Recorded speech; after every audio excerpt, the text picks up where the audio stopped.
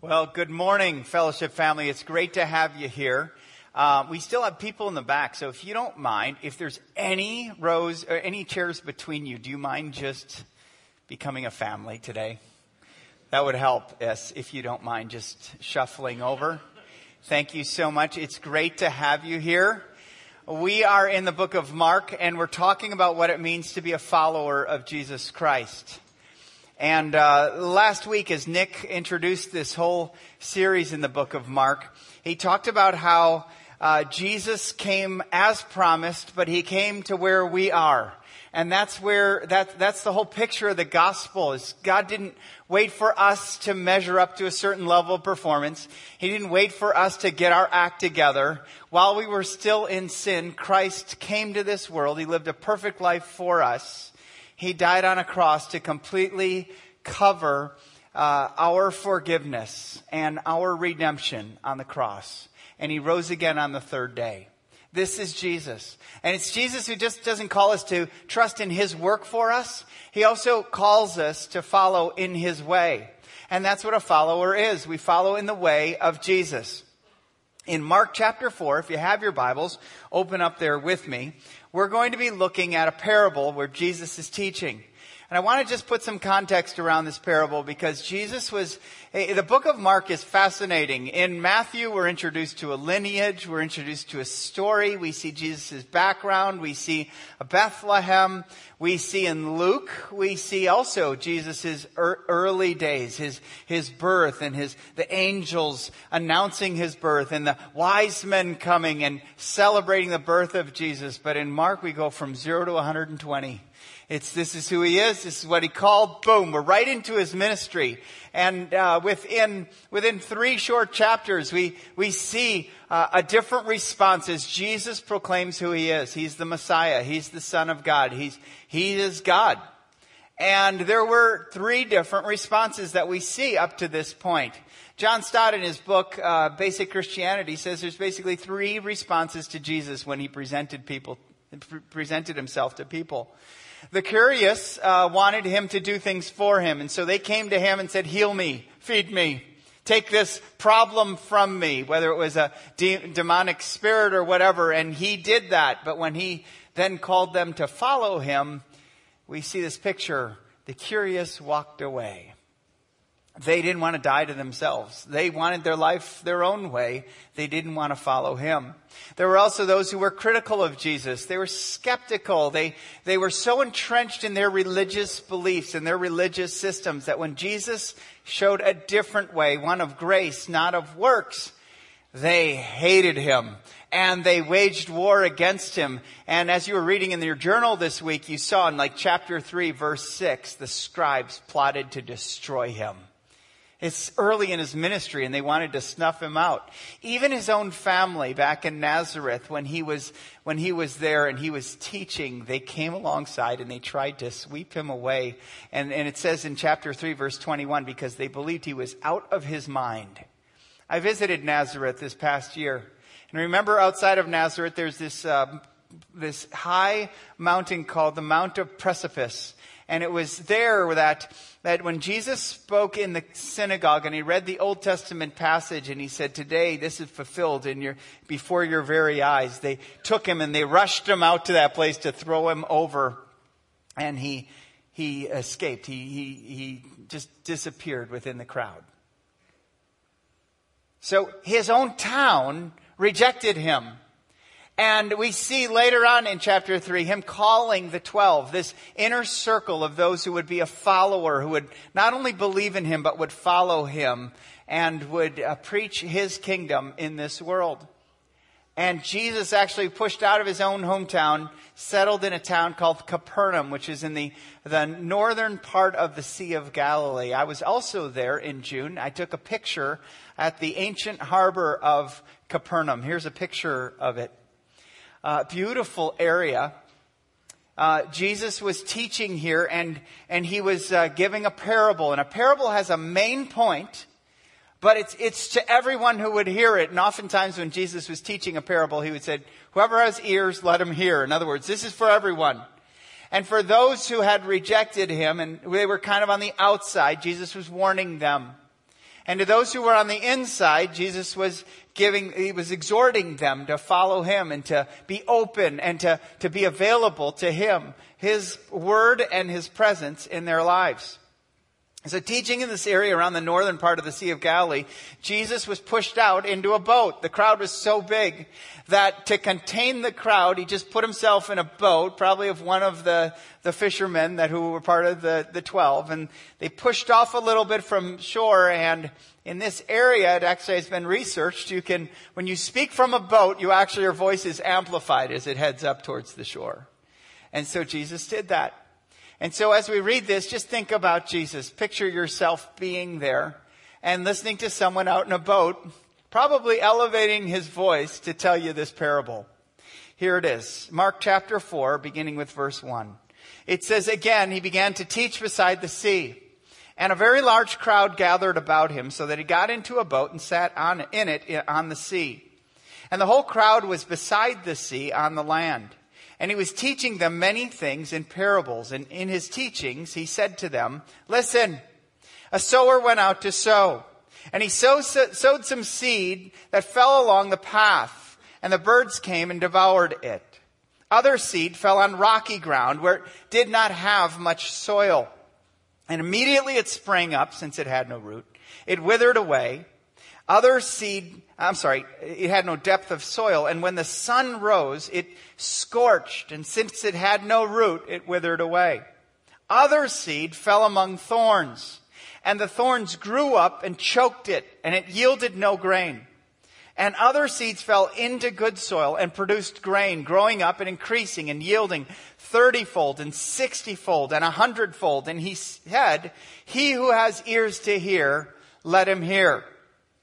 Now, Vincent van Gogh spent months in wheat fields in France. And because he had a Methodist background, he started to paint different biblical stories. And in June of 1888, he did this work called The Sower. It's in kind of a post-impressionist style, but it represents the 4 types of soil that the sower would throw seeds on. Jesus was using in this parable, he was telling a story with ordinary words. Words like a sower, a seed, soil, grain. It's something everyone walked by. If you grew up on a farm, you know what I'm talking about. You saw the fields. You saw the whole purpose of why does someone go out in the first place and throw seed into soil. And he wanted to teach an extraordinary truth. Now, I'm a visual learner, so I want to kind of just unpack this story and kind of call to your attention the soil, the seed, and the result, the fruit. And let's just go through these. So the sower goes out to sow, and he throws seed on the first place, the first soil, and that's the path. And what happens to it? Since the path is hardened, it couldn't interact with the soil. And it didn't come to life. It was vulnerable. It was literally feed for the birds. And as a picture, it's stolen away. The second type of soil are rocks. And this probably wasn't just a rocky place. It probably had a thin layer of topsoil, which is very, very, very common in the Middle East. But below it was rock. So it would interact with the soil.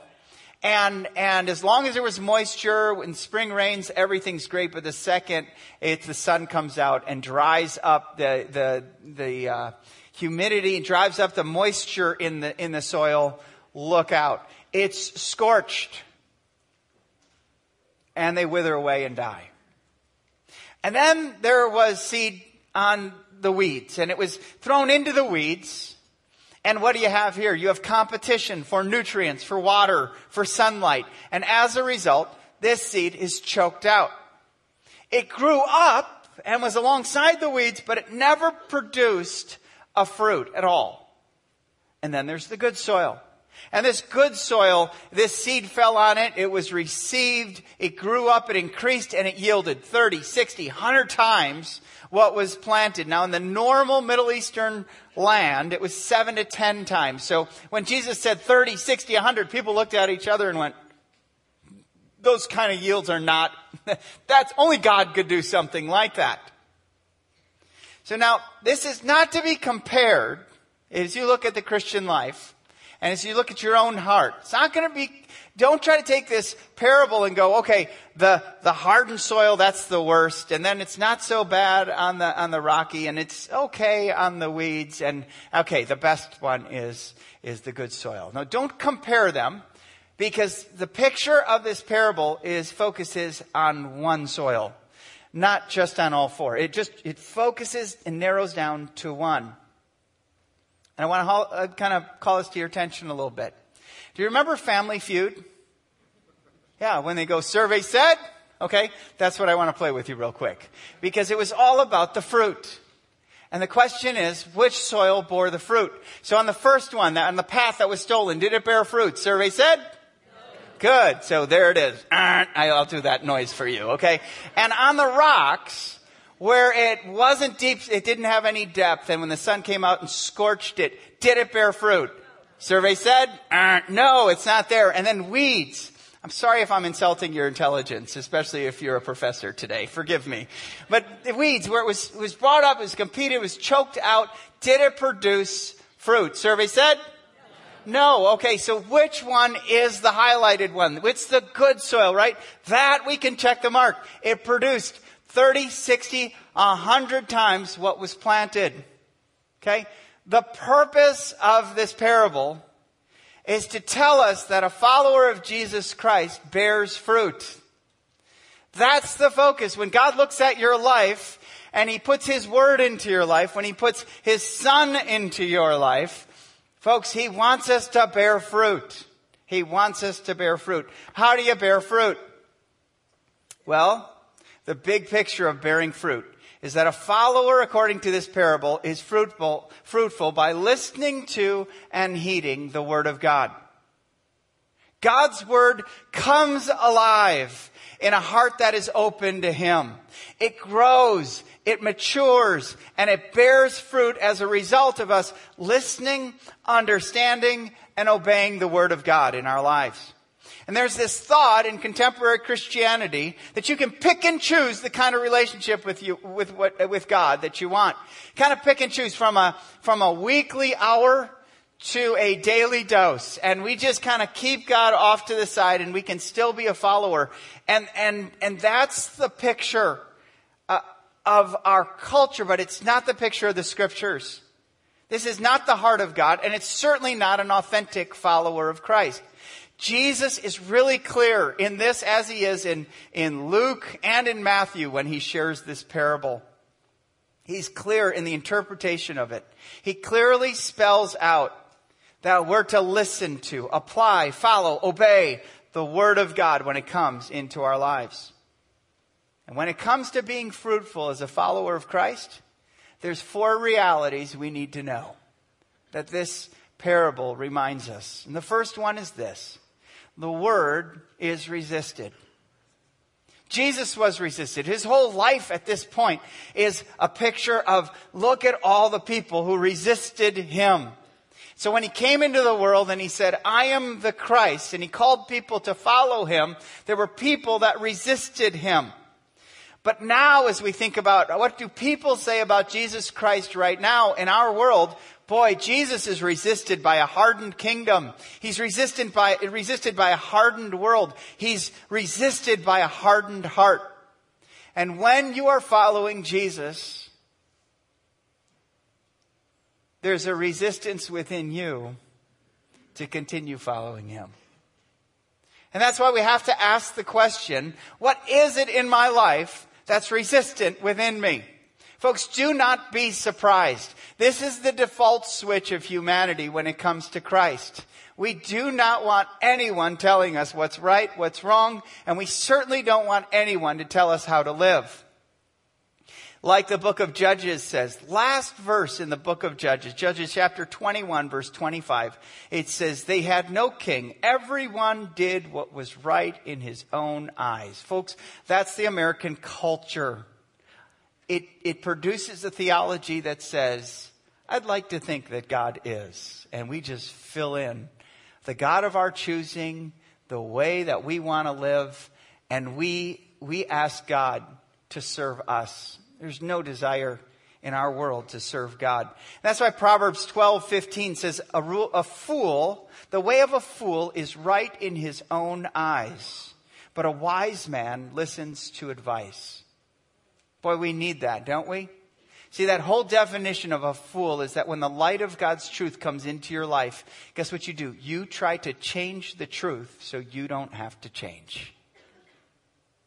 And a whole picture of wisdom is that when the light of truth of God comes into your life, you change to reflect the truth. So if you're going to be a follower of Jesus, there's going to be change in your life. And in our culture that says, just accept me the way I am. Yes, God starts there. But you better believe if the word is planted in your life, you're going to change. It's the intention of your Heavenly Father that you bear fruit. But there's resistance to it. What's resistance in you towards God's word? You know, as I read the scriptures, I see a wonderful definition of love that shows up to give and not to get. Most of us get into relationships for what we can get. I'm lonely, so I need someone. I want to be loved, so I need to get love from someone. God's love comes to give.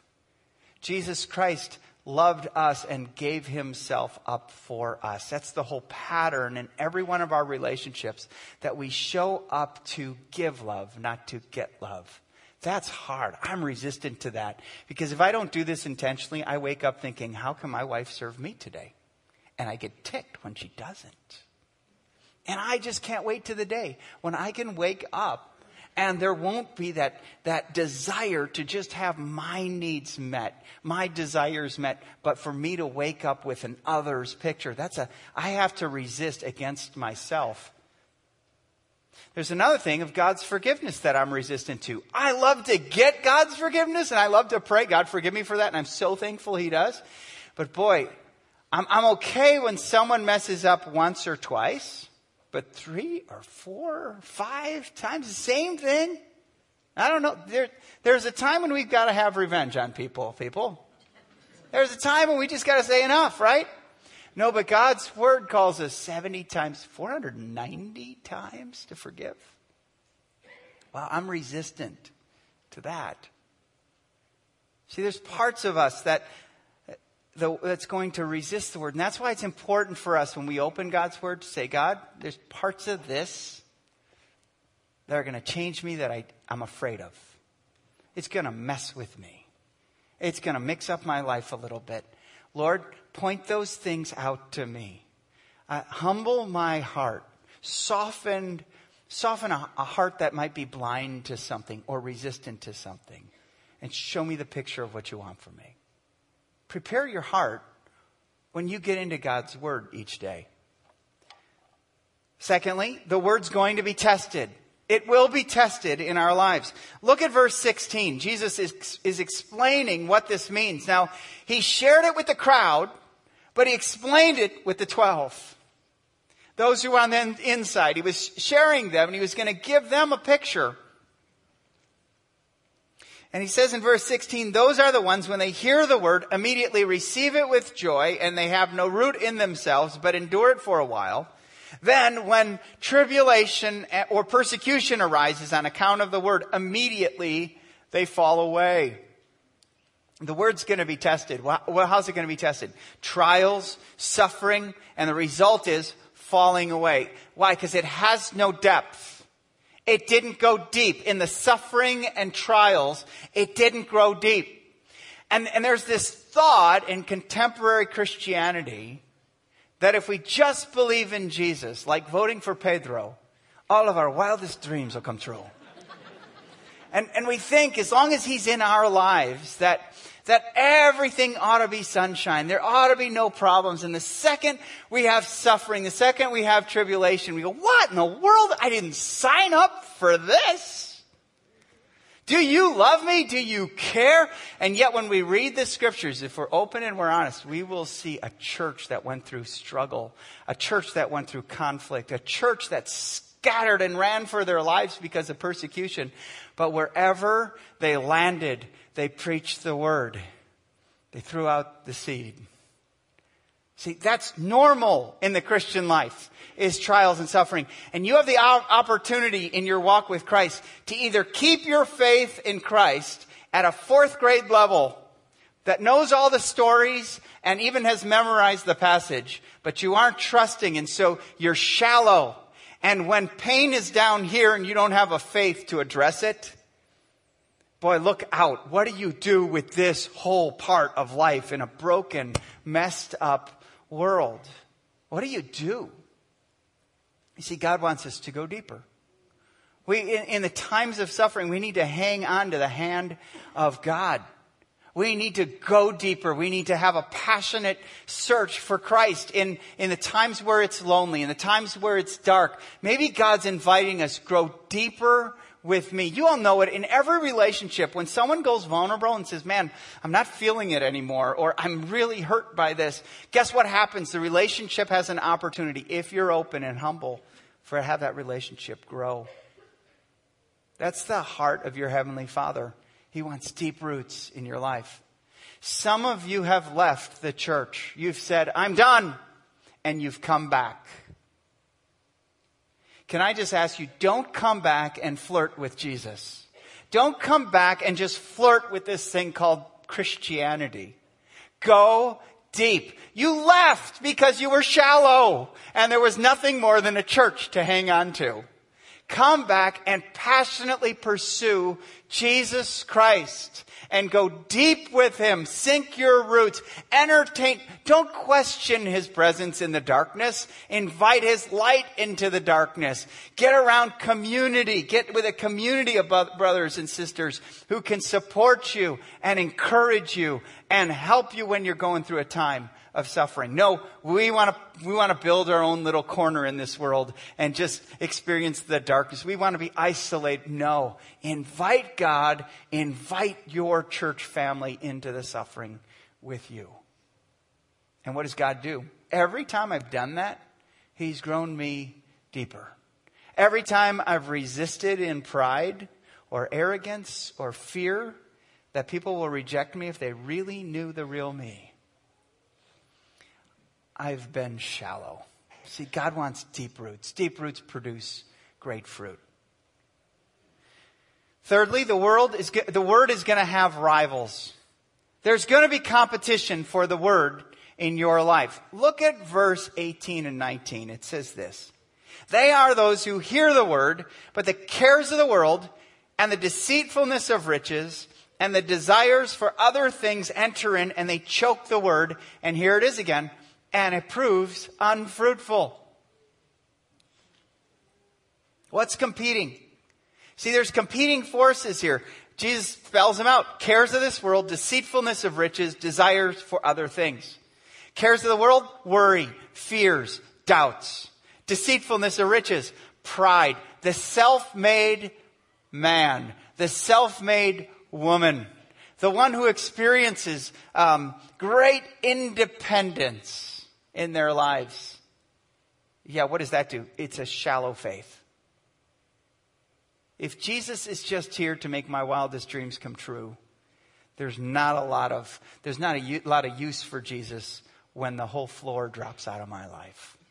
When the basic tenet of the gospel is the floor dropped out of heaven and Jesus came to this world to live a life we could not live, to die on a cross, to pay a price we couldn't, and to rise up on the third day to secure death over sin, victory for eternal life. I mean, that's the gospel. It meets us on the lowest point of our lives, and God is there.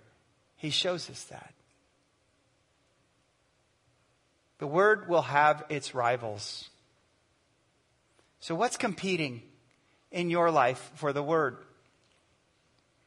One of the things that's competing in my own life is the value I have to live simply, to give generously. That's been a value I've had over the course of my marriage with my wife. We've always wanted to live a little more simpler so that we could give generously. And I grew up in a family of means where we never had needs. We always had wants. And so materialism has always been an issue in my life. And I love gadgets. I really do. The problem with gadgets, you can own gadgets, but they can also own you, can't they? I mean, look at Christmas.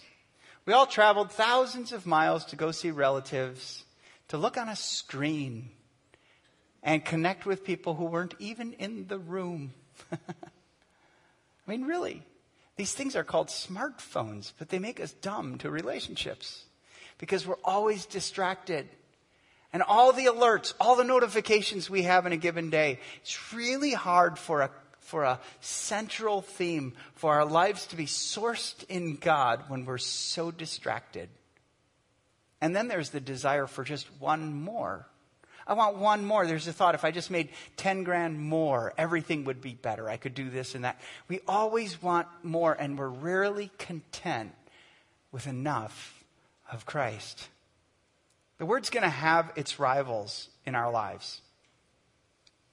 And so what we need to be able to do is we need to elevate, and the biblical word for it is glory in Christ. Raise him to his rightful place in our lives. He, number one. The single most important relationship in my life is my relationship with Christ. Everything else benefits when I'm sourced and centered in Christ. It's going to have a rival, but we have to be willing to know what's competing in our lives. Some of us, we worry about our future and we're kind of trapped in fear. We go, until I get that relationship, I don't know that I really want to be all in with Christ. And really, the person you need to be is someone who's reflecting Christ in that relationship. So we're called to this. Now, here's the great thing about the parable.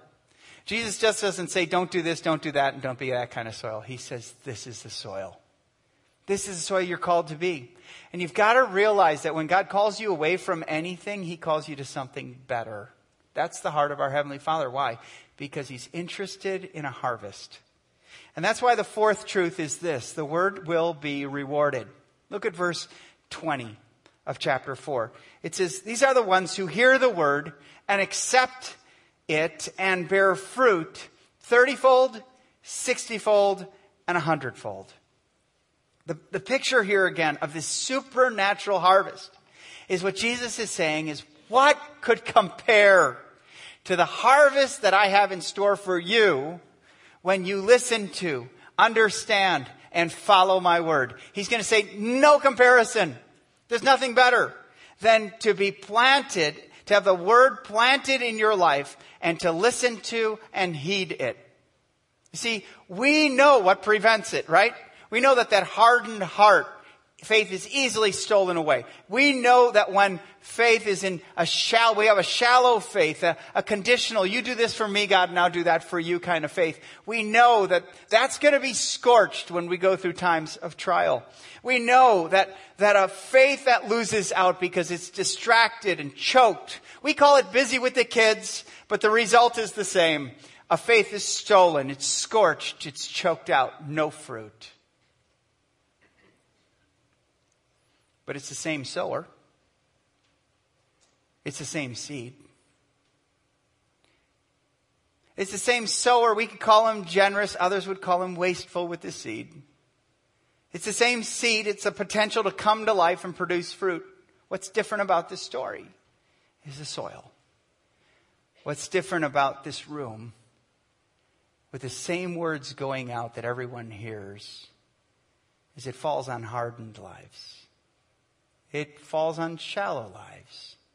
It falls on distracted lives. And it falls on good soil.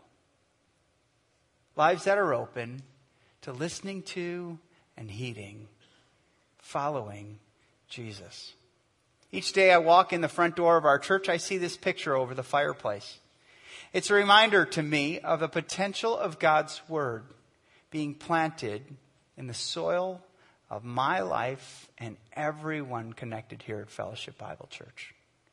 Each day I walk into my office, I see this same jar of seeds. I've had this in my office for 12 years. You may not realize it, but I am OCD with my lawn. I love a good lawn. And I have 3 boys. And so I'm working through forgiveness, however, all these years as they've trampled down my lawn each year. But you know what it means? I've got to sow a lot of grass seed. So 12 years ago, I reached into that 50-pound of Kentucky fescue, cheapest grass out there, and I dug this out and I put it in my office to realize it's about God's word being placed in people's lives. And I never forget about it. This grass seed is over 12 years old, and I believe today if I planted it in good soil, it would grow today. This word, this seed, was planted before the foundation of this earth. And today, if it was planted into your life, could produce fruit. We know that. We know that. We may feel hardened by a resistant heart. We may feel scorched by the trials of life. We may feel choked by the distractions of our lives. But here's what God sees when he looks at you. See it? This is what he sees. He sees the harvest. We look at God and we go, boy, that's your word. That's harsh. I would have to change to become a reflection of your word. I don't know. You're mean. You're changing my life. And God sees, no. This is what I see. When my word is planted into your life, did you ever look at or think about your heavenly Father when he takes his word, might want to produce something greater than you are and far beyond the capacity of anything you could generate? See, this is our heavenly Father. And Jesus teaches us through this simple parable that in our Heavenly Father's desire to produce fruit in us, all we have to do is listen and follow and allow him to do a great work of transformation in our lives. This is our God, the Lord of the harvest. Let's pray. Heavenly Father, we come to you and we thank you for your word today. We thank you for the teaching of Jesus that calls out to a hardened heart to soften to your word.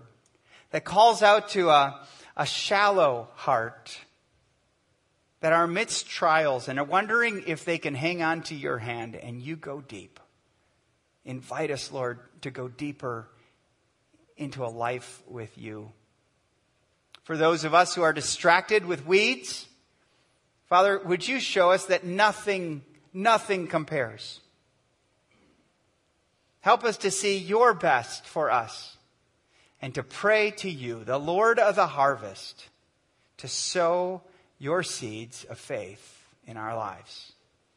And Lord, for those who have received it and are bearing fruit personally, may we be people who are willing to bear fruit through sharing about you, the sower, and the truth of your seed with everyone we meet.